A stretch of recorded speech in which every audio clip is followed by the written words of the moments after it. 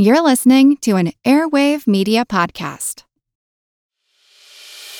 As a longtime foreign correspondent, I've worked in lots of places, but nowhere as important to the world as China. I'm Jane Perlez, former Beijing bureau chief for the New York Times. Join me on my new podcast, Face Off, U.S. versus China, where I'll take you behind the scenes in the tumultuous U.S.-China relationship. Find Face Off wherever you get your podcasts.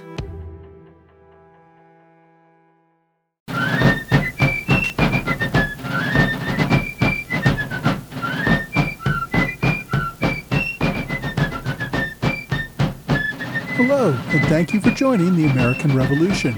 Today, episode 43, Colonial Reaction to the Coercive Acts. Last week I discussed the Coercive Acts that Lord North in Parliament decided would finally cow the colonists into submission and show them who was boss. This week we'll take a look at how that worked in practice.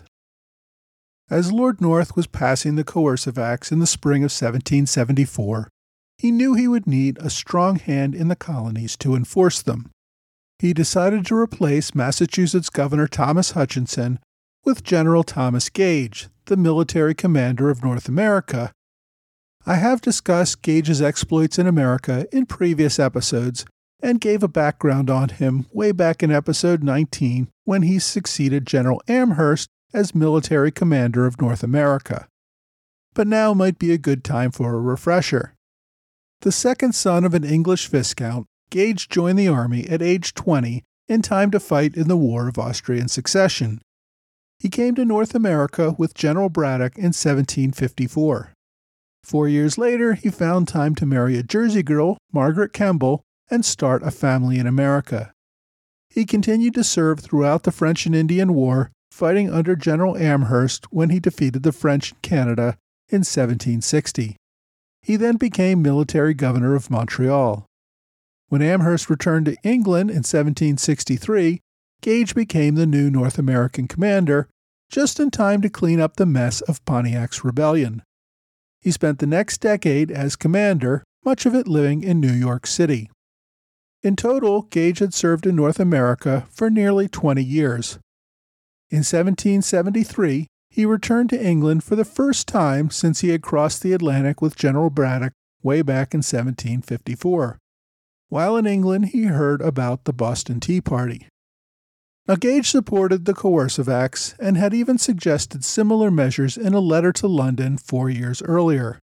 He seemed like just the man to return to the colonies and bring order to Massachusetts. Lord North summoned him for discussion and decided he should return as the governor of Massachusetts, where his strong leadership skills and military bearing would force the colonists to accept the new laws. Despite his years as a military governor in Canada, Gage would not really be described as a politician or diplomat. He was a military officer who obeyed orders from superiors and expected obedience from his subordinates. Of course, that is exactly what London officials wanted, someone who would stand up to the locals and intimidate them into submission. Gage left for Massachusetts in April 1774, just days after passage of the Port Act, and while debate on the Government Act and Justice Act, or Murder Act as it would be known in the colonies, was still under debate. Gage knew a fight was coming, and his job was to prepare to suppress any resistance by fear and intimidation if possible, or with guns if necessary. He arrived in Boston on May 13th, carrying with him the news of the closure of the Boston port, and the unhappy news for Governor Hutchinson that he was out of a job. Gage told Hutchinson that his appointment as governor was temporary, just until the colony calmed down and accepted British authority. After that, Hutchinson might return. The ministry still approved of Hutchinson, but didn't think he had the military bearing and forceful will to handle what was coming next. I think Michael Corleone expressed the sentiment best. You're not a wartime consigliere, Tom. Things may get rough with the move we're trying. Maybe I could help. You're out, Tom. Thomas Hutchinson spent a few weeks getting his affairs in order, then caught a ship to London with his family on June 1st, the same day the harbor closed to incoming traffic. outgoing vessels still had another 2 weeks to depart. Unlike many other royal governors, Hutchinson came from a long line of colonists. He considered Massachusetts home and felt like a stranger in London. Hutchinson had gone to England to confer with authorities, expecting someday to return. But that never happened. Hutchinson would spend the next 6 years in England before dying rather suddenly in 1780, a hated man in the country of his birth. There was no need to remove Lieutenant Governor Oliver. He had died suddenly from an illness in March 1774. To give you some idea of how bitter things had gotten, the Sons of Liberty cheered at his burial. The people of Boston seemed to welcome General Gage at first. It was not the first time a military commander had served as their governor. The popular Governor Shirley had also been Commander-in-Chief of North America. They were so ready to be done with Governor Hutchinson that they thought anyone would be an improvement. But as they would say in Massachusetts, the honeymoon period was wicked short. Despite the cordial greeting, Governor Gage immediately set about preparing to bring order to Massachusetts.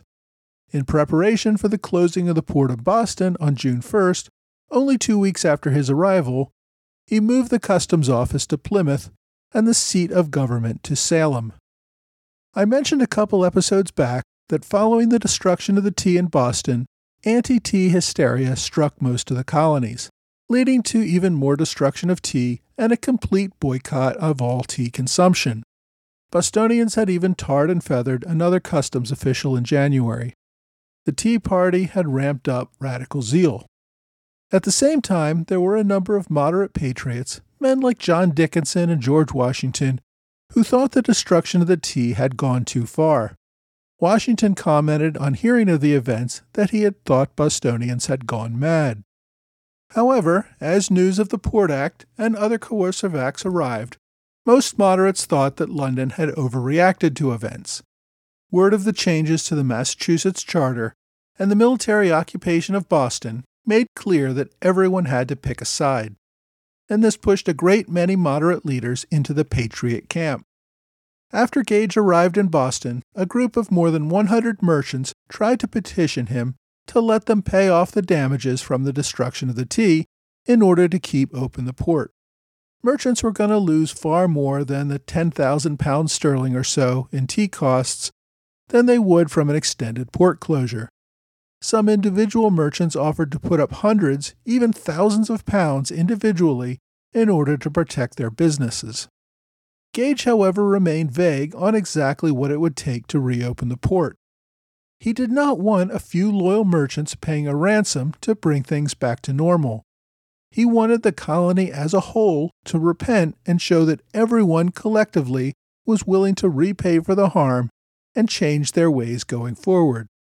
With no guarantee that coming up with 10,000 pounds sterling would reopen the port, private attempts to avert closure failed. People instead had to hope that the Boston town meeting would look for a compromise solution with London. But that was not going to happen. The Boston town meeting, headed by Samuel Adams, considered and rejected a proposal to pay any compensation for the destroyed tea. The radicals made clear that anyone looking for a moderate solution would be deemed a collaborator and treated as such. The battle lines were drawn on both sides. There was no room for middle ground. After receiving confirmation in May that Parliament would be closing Boston Harbor, the Boston Committee of Correspondence issued circular letters calling on all the colonies to refuse to trade with Britain until it reopened Boston Harbor. Radicals hoped that such a drastic measure would shock London officials into realizing they had come down too hard on Boston, that the resistance to the tea tax was an issue that had strong support across the continent. The plan, known as the Solemn League and Covenant, the name of which is taken from an agreement between Scotland and England during the English Civil War, received mixed reviews. Some communities supported it strongly, others had concerns. Banning all imports essentially killed the economy and put whole sectors of colonists out of business. Now, I'm going to discuss the reactions of the other colonies to this in more detail in a few minutes, For now, I just want to say that right off the bat, Massachusetts was calling for the mother of all boycotts and asking the entire continent to get on board with the plan. Over the summer of 1774, as the colonies talked about doing something, Boston deteriorated. By June 15th, the last of the merchant vessels had cleared Boston Harbor. Only British naval vessels enforcing the blockade remained. Local ships carrying food and fuel to Boston still could enter, but had to be searched at a neighboring port prior to entry. Gage enforced these restrictions with a ruthless zeal. He did not even allow smaller boats to move internally within the harbor. He required ships carrying food and fuel to Boston to be unloaded completely with all cargo searched thoroughly before being reloaded for final delivery, a costly and time-consuming process. His clear goal was to isolate the city of Boston, make sure its people suffer, bring them to their knees, and hold up their capitulation as an example to the rest of the colonies. Now, for anyone who has visited Boston today, the sprawling city that allows one to travel easily from downtown Boston to the surrounding area is very different from Boston in 1774. Much of the modern city of Boston is built on landfill. In the 1800s, the city filled in the Back Bay area surrounding the town in order to help with expansion and transport. But in 1774, the small peninsula of Boston was almost completely surrounded by water. At low tide, it was a muddy mess, but still impassable. The only way in or out of the city by land was a thin strip of land known as the Boston Neck. And I've included a map of this on my website, amrevpodcast.blogspot.com, if you want to see what Boston looked like in 1774. But this geography made it simple to cut off Boston from the rest of the colony. By late June and early July, the British shipped 3 regiments of soldiers to Boston to occupy the city. These were in addition to the regiments still deployed at Castle William. Several more large ships of the line arrived, with Admiral Samuel Graves replacing Admiral Montague. Boston now existed under full armed military occupation. Gage reinforced the defenses around Boston Neck and posted a 24-hour guard there. With the waterways closed, nothing came in or out of Boston without military approval. By August, when the Government and Justice Acts took effect, Gage had 6 regiments of infantry quartered in Boston, as well as the 7th in Castle William. He also had an artillery unit of 60 soldiers and 8 cannon. As I said, Gage's strategy, approved if not directed by officials in London, seemed to be to isolate and punish Boston as an example to the rest of Massachusetts and the other colonies. This is what happens if you can't keep law and order. It seems, though, that officials believed what the colonial governors had been telling them, that all these problems were the work of a bunch of radicals in Boston. The colonists overwhelmingly supported the king and would dutifully fall into line if pressed. Other colonies were not happy about what happened to Boston, but they did not want to see their own colonies shut down, either by order from London or by agreeing to the Solemn League to end all trade with Britain. In New York, radicals Isaac Sears and Alexander McDougall called a meeting of local merchants to discuss their response to the Boston Port Act. Conservatives and moderates flooded the meeting, making sure that the colony did not jump into some radical plan to cut off all trade with Britain. Cutting off all tea trade was one thing. There was still plenty of smuggled Dutch tea to replace it. But cutting off all trade would cut off the colony from the necessities of life. Still, New Yorkers did not want to leave Boston out on its own either. They decided to form a committee of 51, because it had 51 members on it. The committee, headed by a moderate named Isaac Low, included radicals like Sears and McDougall, but it also included conservatives like Benjamin Booth, a recent failed consignee for the East India Company. A week later, the committee met to discuss further action. They shot down the radicals' plan to join the Solemn League and halt all trade. Instead, the moderates thought it would be better to delay action until they could organize a regional congress to discuss a coordinated action. Unlike the Massachusetts plan for a continental congress that would coordinate opposition to Britain, New York's idea of a congress seemed to be a way of putting off any immediate boycotts and giving time for tensions to calm. Some conservatives saw it as a way of advising Boston on how to resolve its dispute with Parliament peacefully without any further rash behavior. In Philadelphia, radicals called for a meeting on May 20th. Radicals Thomas Mifflin, Charles Thompson, and Joseph Reed met with John Dickinson beforehand to get him on board. Dickinson still had strong patriot cred because of his letters from a Pennsylvania farmer that had spurred the Townsend Act protests. He had continued to write some protest articles since then, but Dickinson was a pretty moderate guy who did not want to see any rash action. A continental boycott right away seemed like too much. So instead, the men concocted a plan for the May 20th meeting. The radicals would demand an immediate non-importation agreement, after which Dickinson would suggest calling on the governor to call the assembly into session and discuss possible solutions. Coming as an alternative to the immediate non-importation plan, Dickinson's proposal would seem moderate and get the support of the conservatives. They also agreed to suspend all port activity for one day on June 1st in solidarity with Boston. Conservatives considered this a great victory. They had prevented the non-importation agreement and just called for future meetings. In reality, though, the plan got the colonial legislature back in session in time to vote to participate in the Continental Congress and move the colonies further along toward the ultimate break with Britain. In Annapolis, the Maryland radicals got control of their meeting on May 25th and agreed to an immediate cessation of all commerce with Britain until the repeal of the Port Act. They even added another measure, asking colonial attorneys not to file any suits for debts on behalf of English merchants until Parliament repealed the Port Act. Several other local town meetings agreed to stop imports, including the important port city of Baltimore. They also agreed that a Continental Congress to discuss matters further made sense. When Virginia received word of the Port Act, the House of Burgesses was already in session.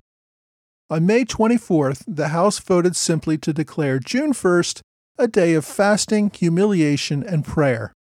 That was enough for Governor Dunmore to end the session and dissolve the House. Undeterred, delegates walked down the street to Raleigh Tavern. There, 89 delegates agreed to form a private association and urged all Virginians to boycott all East India Company goods and supported a Continental Congress to coordinate further responses. South Carolina was one of the last colonies to get word of the port closure. The people of Charleston voted to send assistance to Boston, food and money to help the victims, and also agreed to a Continental Congress. As I've discussed before, South Carolina's patriot-leaning legislature and its royalist governor had been at a standoff for years, unable to pass any legislation at all. South Carolina radicals held an illegal convention in July to select representatives to the Continental Congress. They also created a committee to run colonial affairs in the absence of a functioning legislature. This committee served as the first provisional government in the colonies, operating outside the authority of the governor.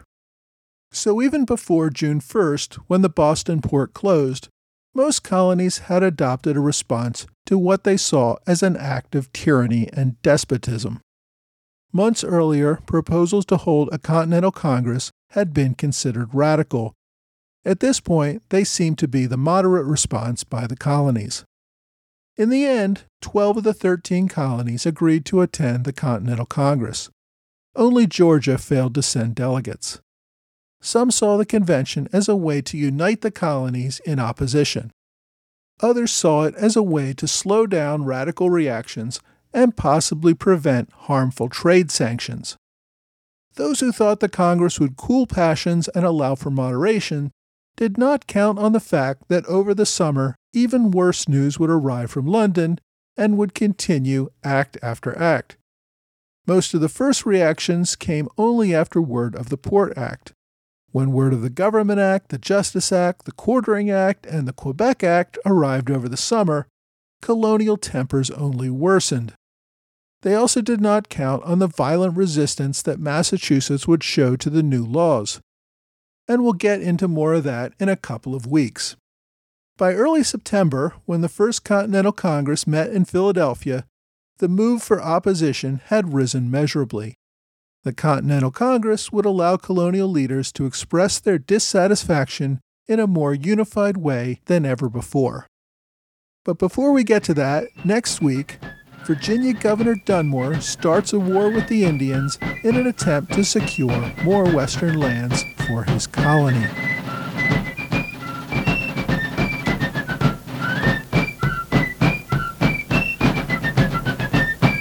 What does Sputnik have to do with student loans? How did a set of trembling hands end the Soviet Union? How did inflation kill moon bases? And how did a former president decide to run for a second non-consecutive term? These are among the topics we deal with on the My History Can Beat Up Your Politics podcast. We tell stories of history that relate to today's news events. Give a listen. My History Can Beat Up Your Politics wherever you get podcasts.